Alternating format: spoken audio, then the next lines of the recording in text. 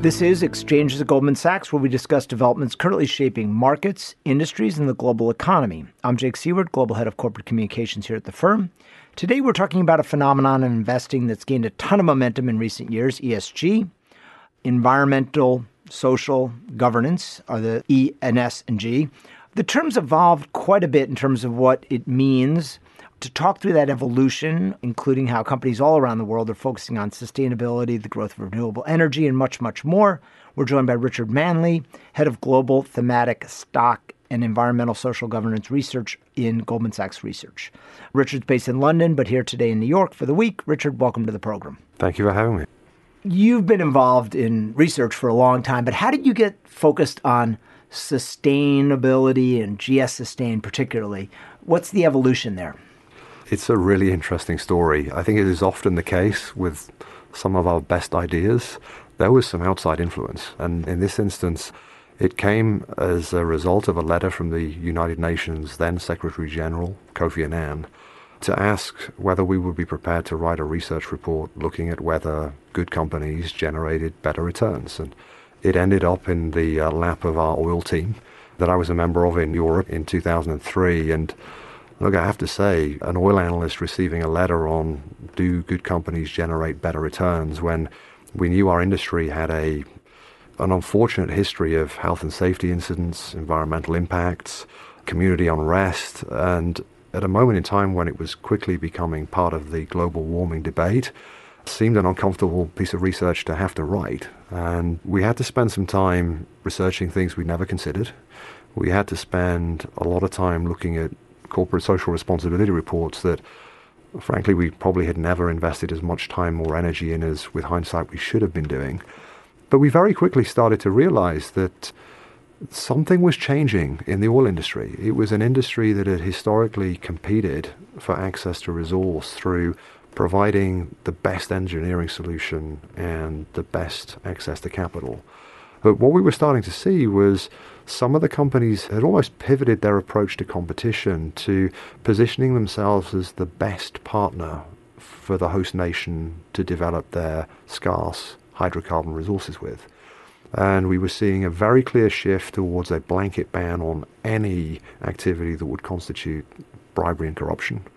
We were seeing investments being made in thinking proactively about community development.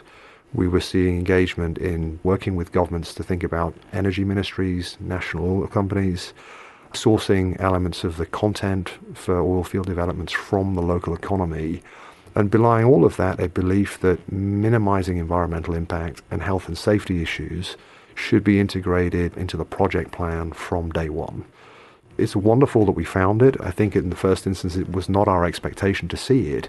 But what we encountered was a tipping point for the oil industry in a migration from a world of just focusing exclusively on financial and operating metrics to a much more holistic approach to managing the business, and one that was really focused on long-term partnership with resource owners. And we wrote the report. We had the great pleasure of presenting it at the United Nations. And it inspired us to look at other industries and whether we were evolving the same way. And over the course of the next 3 years, we took the coverage up from one industry to 18 industries and launched the product GS Sustain in 2007. All right. So GS Sustain is focused on identifying long-term industry leaders. Perhaps before getting into the details, give us a long-term, high-level thematic outlook. Well, look, the last 25 years is worth just framing in context because it's a short period of a history of our species, but one of unprecedented change. There are 2.2 billion more people living on the planet today than there were in 93. That's a 40% increase. A lot of that's come from the emerging markets. But it's not as though developed markets didn't grow. The population of the US today is 25% larger than it was in 93. The other consideration is that increase in population, it's nearly 6 times the current population of the US. Most of those new people living on the planet are living in cities. And the reason that's of note is that actually people who migrate from a rural lifestyle to a city lifestyle are typically consuming about 2.5 times more stuff than their rural peers. Income per capita over the period doubled. And on top of that, we've seen obviously a transformation in how we connect with one another. The internet only really got going in 93. Smartphones, digital media are all much more recent developments. But as a result of this, we live in a world today where there are more people living a more resource-intensive lifestyle with more capacity to consume and increased connectedness, which means we're seeing a real conversion in aspiration and expectations. Now, many of those themes are going to continue to grow. We think there'll be another 2 billion people living on the planet by 2050. Again, that migration to cities is likely to continue. Income's likely to continue to grow. And expectations similarly likely to continue converging, yielding a situation where we've got more people wanting to live this more resource-intensive lifestyle, but the challenge becomes finite resource with which to fuel it. And we're starting to see some of the unintended side effects of global growth, which is a great tailwind for corporations, start to bite in terms of plastic waste, in terms of water stress, in terms of climate change.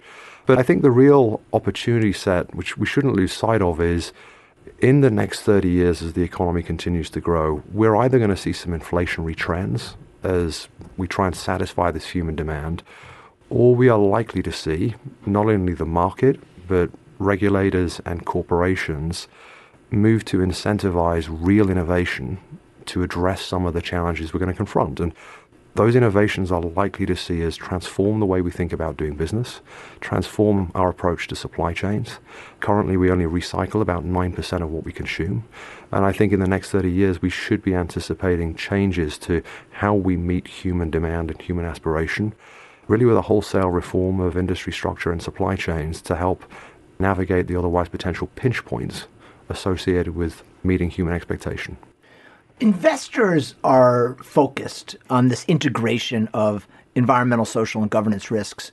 Looking at that rubric as you select stocks has seen a big increase in focus over the last couple of years. What's driving that? Are investors focused on these trends, or are they seeing opportunities for better returns from companies that are thoughtful about this? Yeah, well, the headline soundbite on this has to be that integrating ESG for professional asset managers is becoming a business imperative. I think there's two reasons for that. One source of the driver, you can attribute it to developments in capital markets. And I think the other you can attribute to broad evolution, global macro trends, global industry trends that are meaning that corporates that fail to engage with ESG risks can create very real impairment to their shareholder value. Maybe just to run through a couple of these. On the capital market side, there has been a very real growth in the number of asset owners that have committed to integrate what are called the UN Principles for Responsible Investment.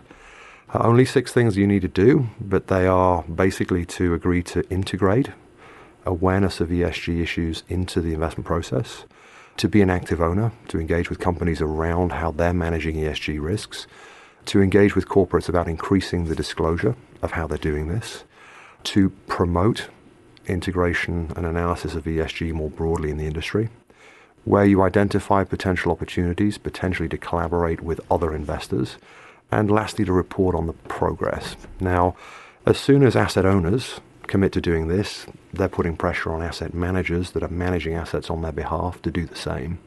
But I think we're going to look back in a few years' time and realize that 2018 was an important milestone for this initiative.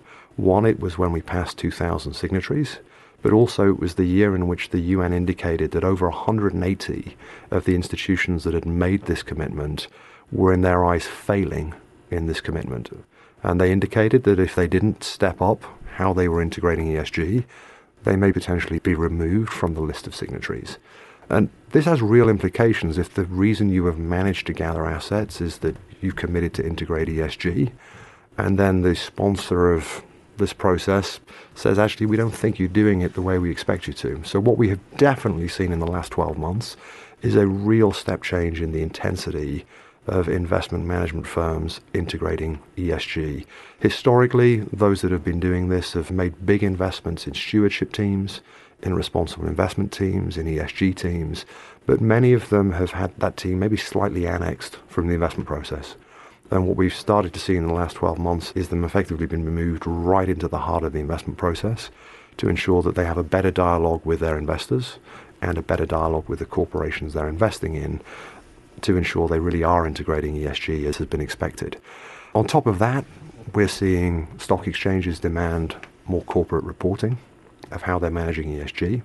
And we've seen several equity markets around the world initiate new stewardship codes. So maybe some of the markets that previously were not that focused on corporate governance and environmental social issues in the last couple of years have really compelled investors in the local markets to be more engaged with these business risks. So a groundswell of forces in the capital markets to drive this change, but then also some themes shaping the global economy that are meaning that there's value in integrating ESG because companies that are failing to do it are having some accidents, and companies that are doing it very well seem to be navigating some of these global trends more effectively. And maybe just think about this. The reality is, in the 1970s and 1980s, to be a good company, you really just had to be financially sound and operationally excellent. To be a great company today, there's no option on financially sound and operationally excellent, but you also really have to be engaging with your communities, your employees, your regulators, the environment, customers, your supply chain. And if you're not, there's a chance that you may have an inadvertent accident that potentially has a real impact on your future earnings and shareholder value. Well, it certainly makes sense that companies that manage all their risks would deliver better value over time. Where is ESG integration most likely to add value for investors in the short and medium term? This really comes down to the mandate or the investment strategy that you're pursuing. As you're aware, we've got a vast landscape of investors participating in the markets, from those that are employing very high frequency, quantitative approach to trading, where the position size within the fund will be a very small percentage of the fund, and the holding period could be less than an hour. Certainly for those investors, the potential for an ESG event at a single stock level to have a dramatic impact on the performance of the fund or their ability to preserve their assets is very low. So certainly at that end of the market, there's not a lot of incentive to be integrating ESG unless your investor is asking you to do it.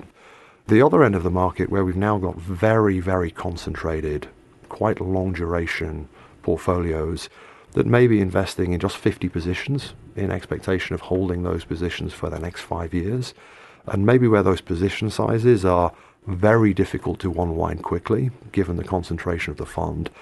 I'd say now for many of those investment managers, integrating ESG is a core input into the investment process, because if you're going to own a stock for 5 years and it's not engaging with these ESG risks, the probability of it manifesting itself in impairment to value clearly becomes much greater as the holding period grows. In the middle of those two extremes, it really very much depends on the nature of the assets you're investing. If they're captive, because maybe you have a large captive asset base within the asset management firm, the level of engagement may be lower. If you are using, or if you're typically managing third-party assets, then in function of who your investors are, there could be very real requirements to be integrating ESG into the strategy. So very much depends on the investment approach. I'd also say this has definitely been more of a feature of the equity markets for the last 20 years. We've seen real momentum in the equity markets over the last 5 years, but we're also now starting to see this focus migrating into the credit markets. Talk a little bit about GS Sustain and what role it plays in this landscape. All reasonable approaches to picking stocks typically work over time. Value strategies, growth strategies, income strategies, quality strategies, they all work over time. The textbooks weren't lying. What I'll say, though, is there is one really quite persistent source of outperformance that we identify, in that the market fails to typically adequately value great companies. And yes, we know that high-quality companies typically trade on a premium, but what we observe is high-quality companies that stay high-quality companies can really outperform over the medium term. So GS Sustain aims to identify companies most likely to remain as industry leaders, so industry-leading returns on capital, over at least the next 3 to 5 years by analyzing just 3 inputs. Are these companies already generating industry-leading returns on capital? The second input, does it appear that they've built a real moat or a real source of competitive advantage around their business, with a view that if they have the ability to defend the current high returns into the medium term, will be more durable? And then lastly, an appraisal of how proactively engaged the company is in managing and engaging with the ESG issues that are specific to their industry. The question is really pretty simple. We're trying to work out, are these companies really that good? It's a three-phase process.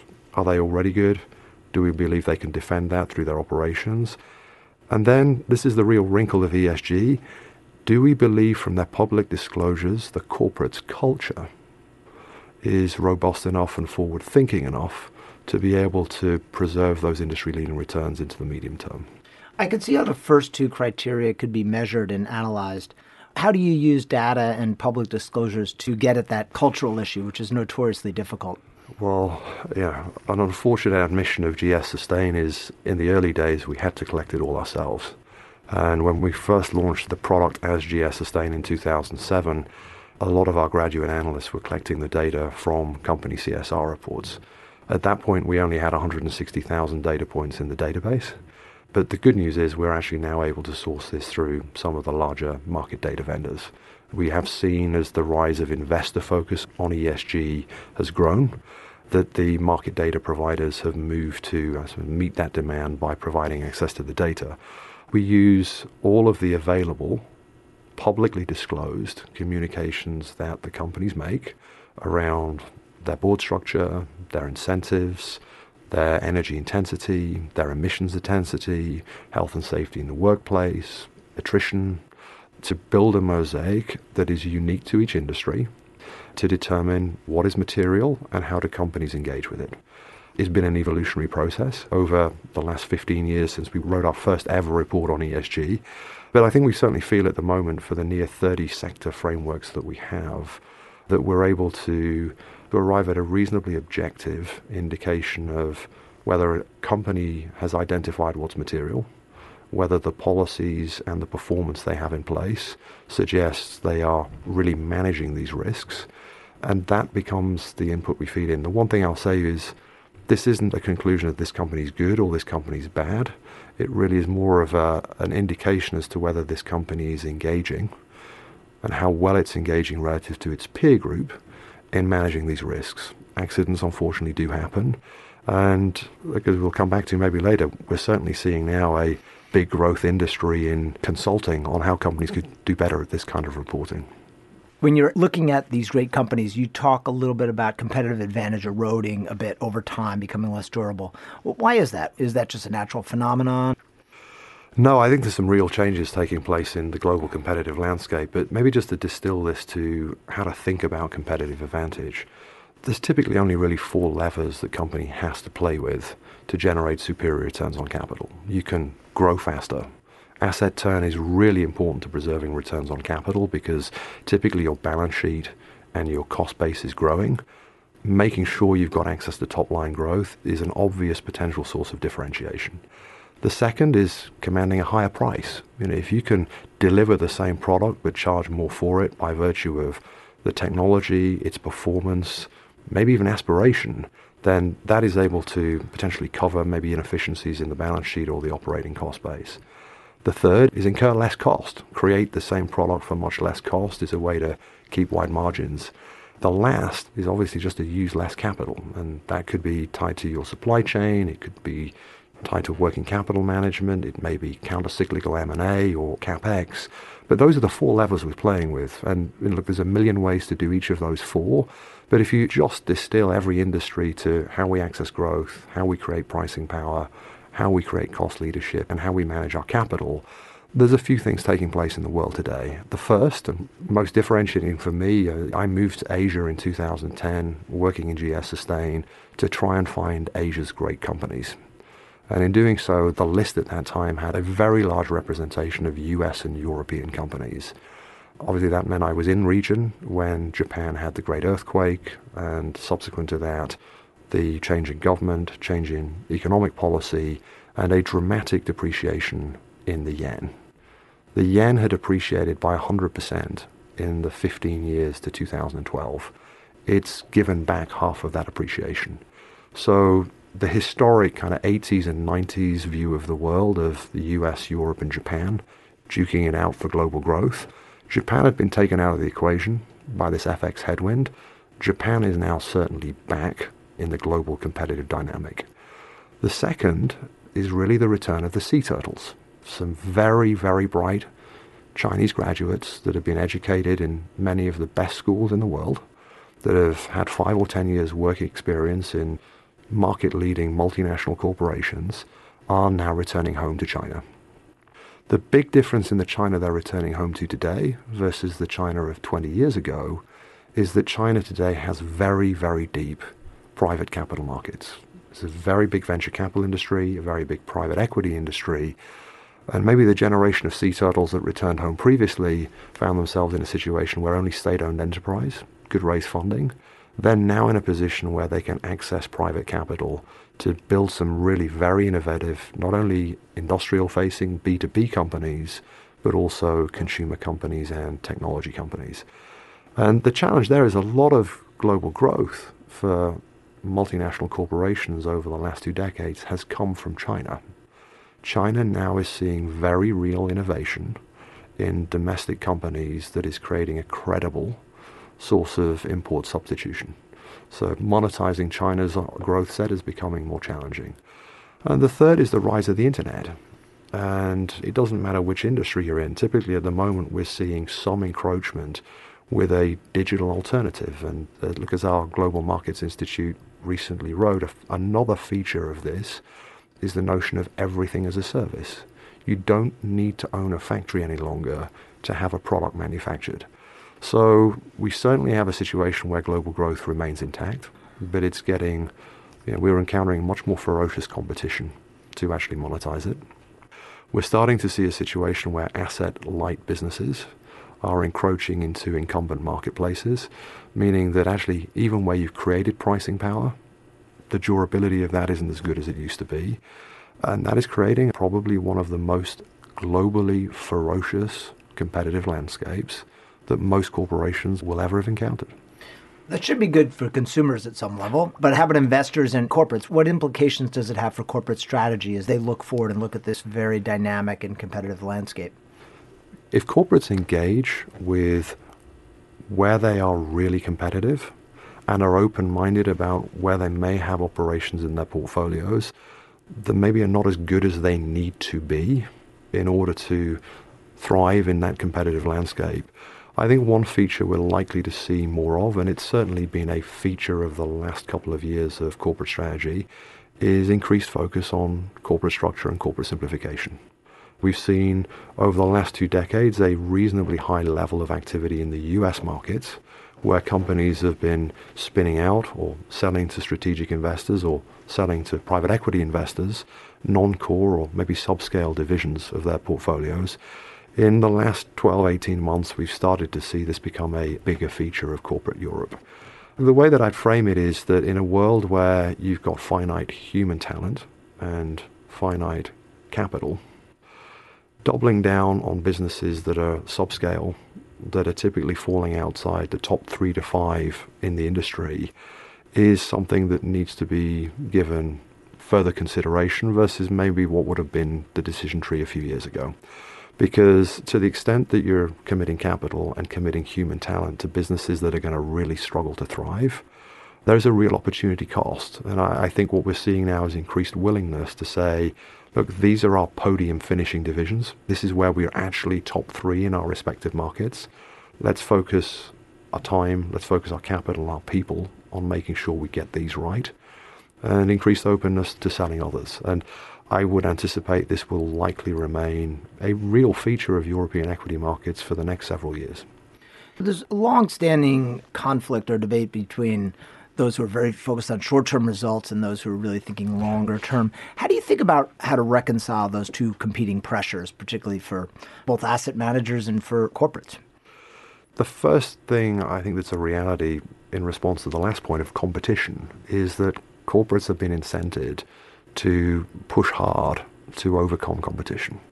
And at any point in time when a corporate is required to think about how it can preserve or grow its pricing power, its cost base, its balance sheet, you have to reconcile short-term levers and potentially the long-term liabilities or implications those may have. There are things that corporations can do to try and create pricing power, to try and lower manufacturing costs that may involve outsourcing our manufacturing, pushing supply chains deeper into the emerging markets, maybe not investing as much as we maybe need to in technology or data protection, cybersecurity, that are obviously options that you can consider. But if those prove after the event to be ill-placed conclusions, they can crystallize themselves as real business risk. We've obviously now started to see a very real growth in cyber attacks on corporations.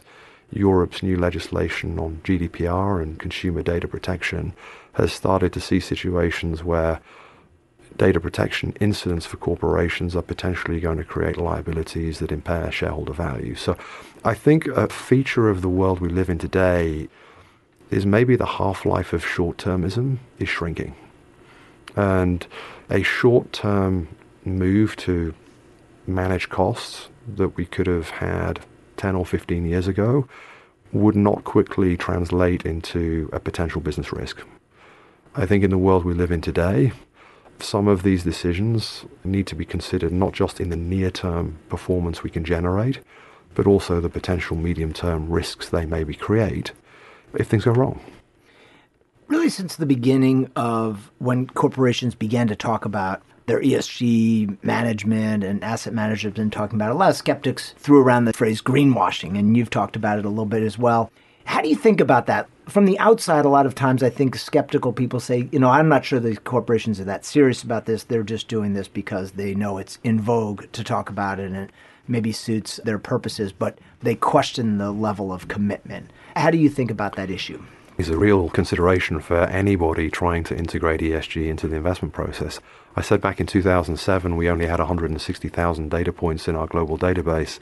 I think today we're pushing 6.2 million. And that's not because we went and looked for more, it's because companies gave us a lot more data to analyze.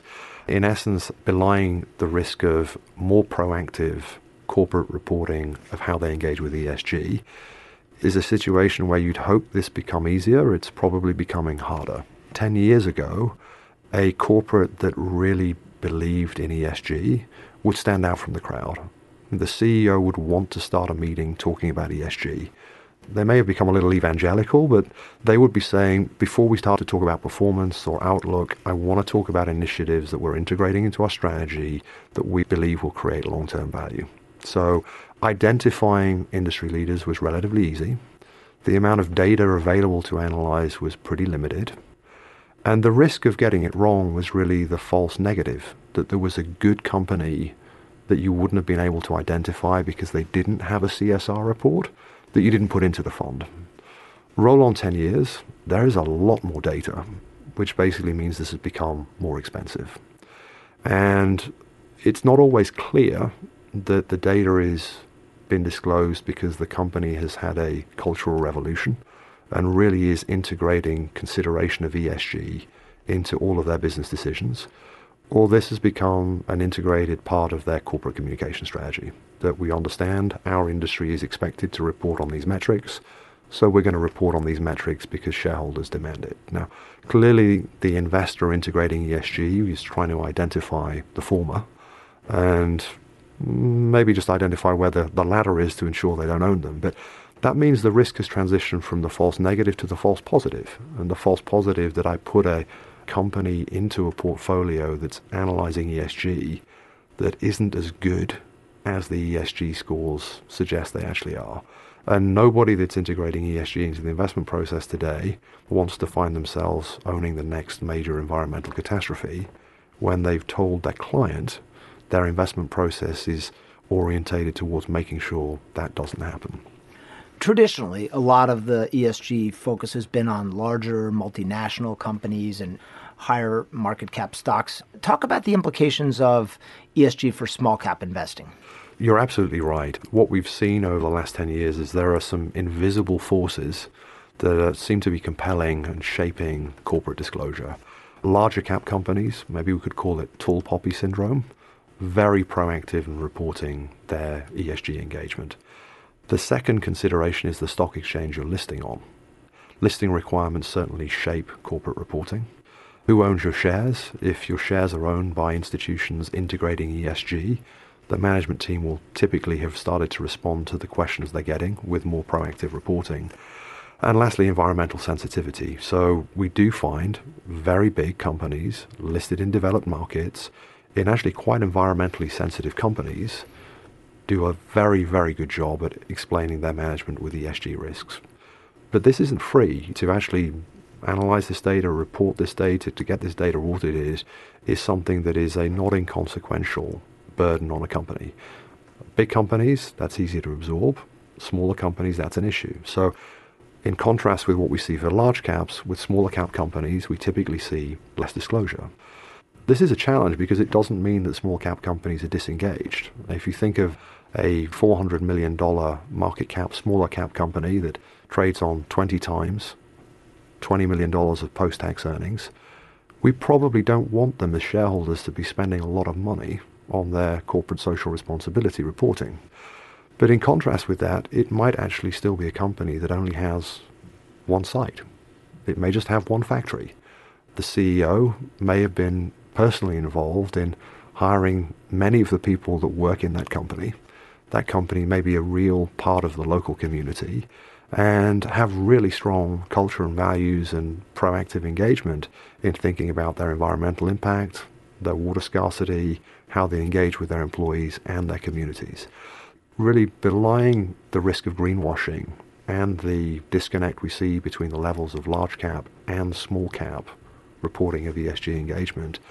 The real message that we take to our investing clients is these headline scores should inform you to the shape of the conversation you have when you meet with management teams.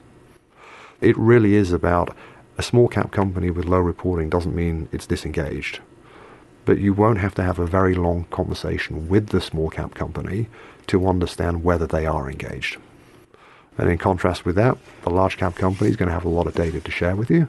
And you may need to work a little bit harder to work out whether that really is the essence and the culture of the company, or this is part of their broader communication strategy with the market. You mentioned it earlier, but the issue of plastics and plastic waste has gotten a lot of attention in Europe and even in the U.S. You've been thinking about that issue a lot and wrote about the fact that solar, which has really become mainstream, might be a good blueprint for solving the plastic problem. Explain that a little bit. I was blown away when I started to look at this, that the first solar array that was ever installed on a rooftop in a city was in 1884 here in New York. I hadn't appreciated that solar technology had been around for so long. So solar is a technology that's been kicking around then for 130 years, but has not really seen a transformation in the economics of the technology and the use case until really the last decade. Why would that be? Well, we actually worked out very efficient ways to mine coal. We managed to build really efficient infrastructure for moving coal around the country. We also managed to innovate around nuclear fuel. And over the years, we managed to work out ways to get access to pretty low-cost gas. So the economic incentive to pursue technology that had a conversion rate of just 1% was really very low. The alternative ways to generate electricity were dramatically cheaper, relatively easy to scale, and as a result of there being no disincentive to use conventional fuels and no incentive to invest in making the alternative or the renewable fuel cheaper, we literally had 100 years where there wasn't a lot of investment in thinking about the commercialization of solar.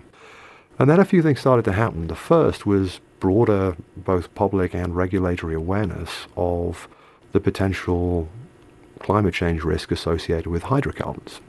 And as soon as that became, I think, a feature of the public debate, we started to see mechanisms around the world, like Europe. We created a European carbon market. We started to create a friction or a disincentive to consider fossil fuels as the long-term alternatives. We started to make them just a little bit less efficient than they had been historically. We also started to put in place some subsidies and some incentives to invest in making solar more efficient.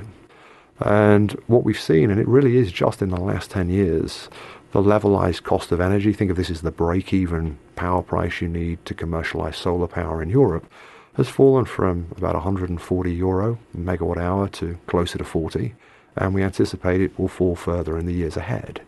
Now, as a result of it becoming so quickly economic, expectations for how we will deploy solar power in Northwest Europe has really transformed.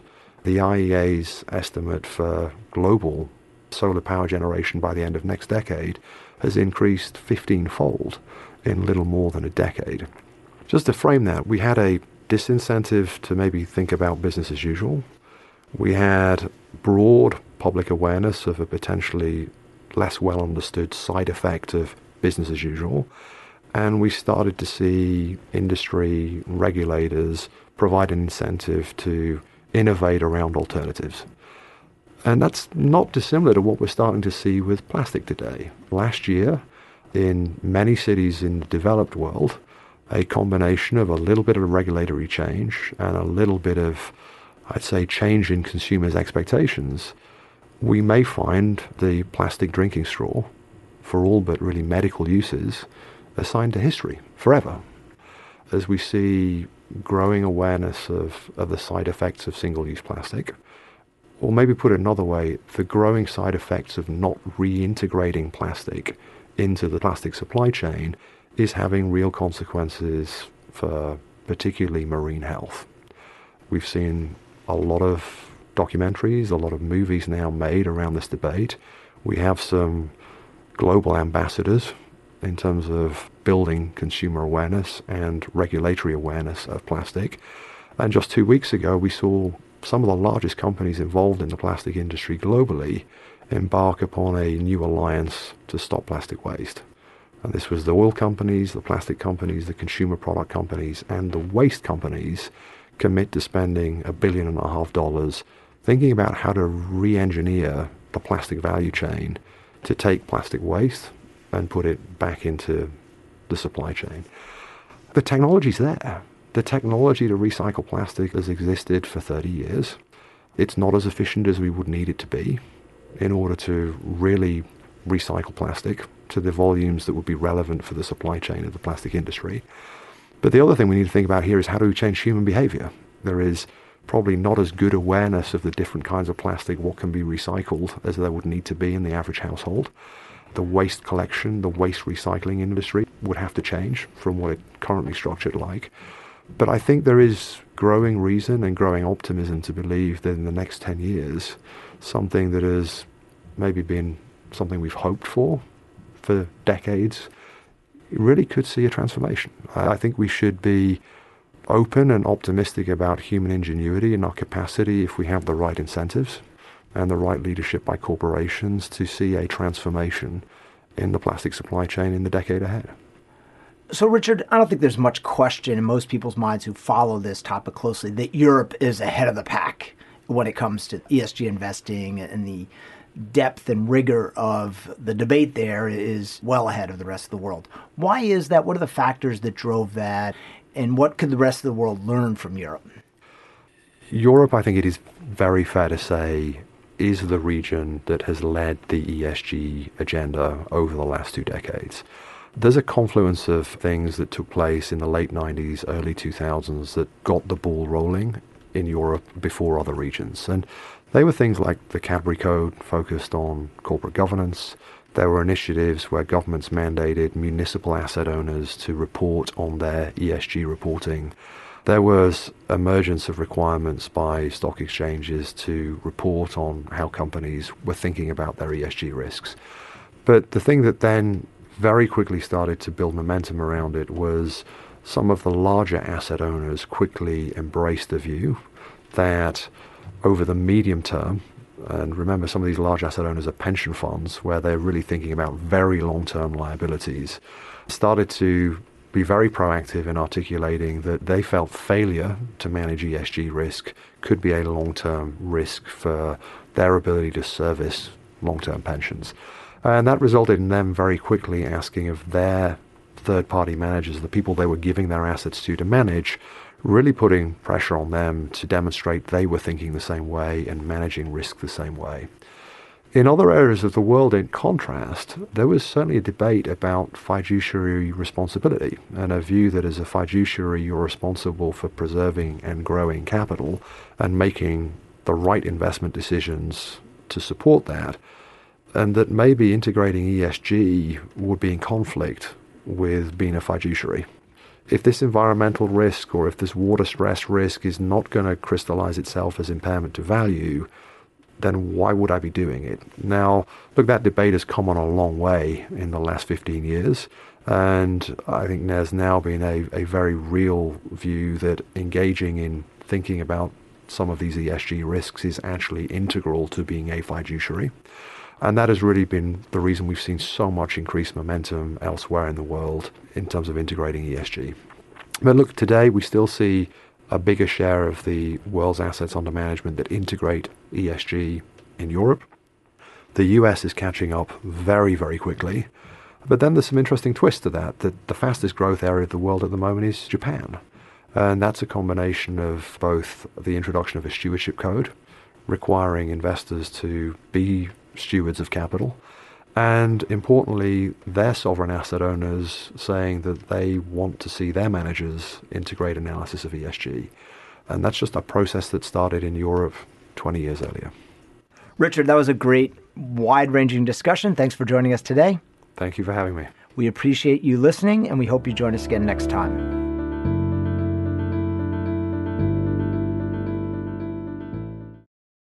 This podcast was recorded on February 1st, 2019. All price references and market forecasts correspond to the date of this recording. This podcast should not be copied, distributed, published, or reproduced in whole or in part. The information contained in this podcast does not constitute research or a recommendation from any Goldman Sachs entity to the listener. Neither Goldman Sachs nor any of its affiliates makes any representation or warranty as to the accuracy or completeness of the statements or any information contained in this podcast, and any liability therefore, including in respect of direct, indirect, or consequential loss or damage, is expressly disclaimed. The views expressed in this podcast are not necessarily those of Goldman Sachs, and Goldman Sachs is not providing any financial, economic, legal, accounting, or tax advice or recommendations in this podcast. In addition, the receipt of this podcast by any listener is not to be taken as constituting the giving of investment advice by Goldman Sachs to that listener, nor to constitute such person a client of any Goldman Sachs entity.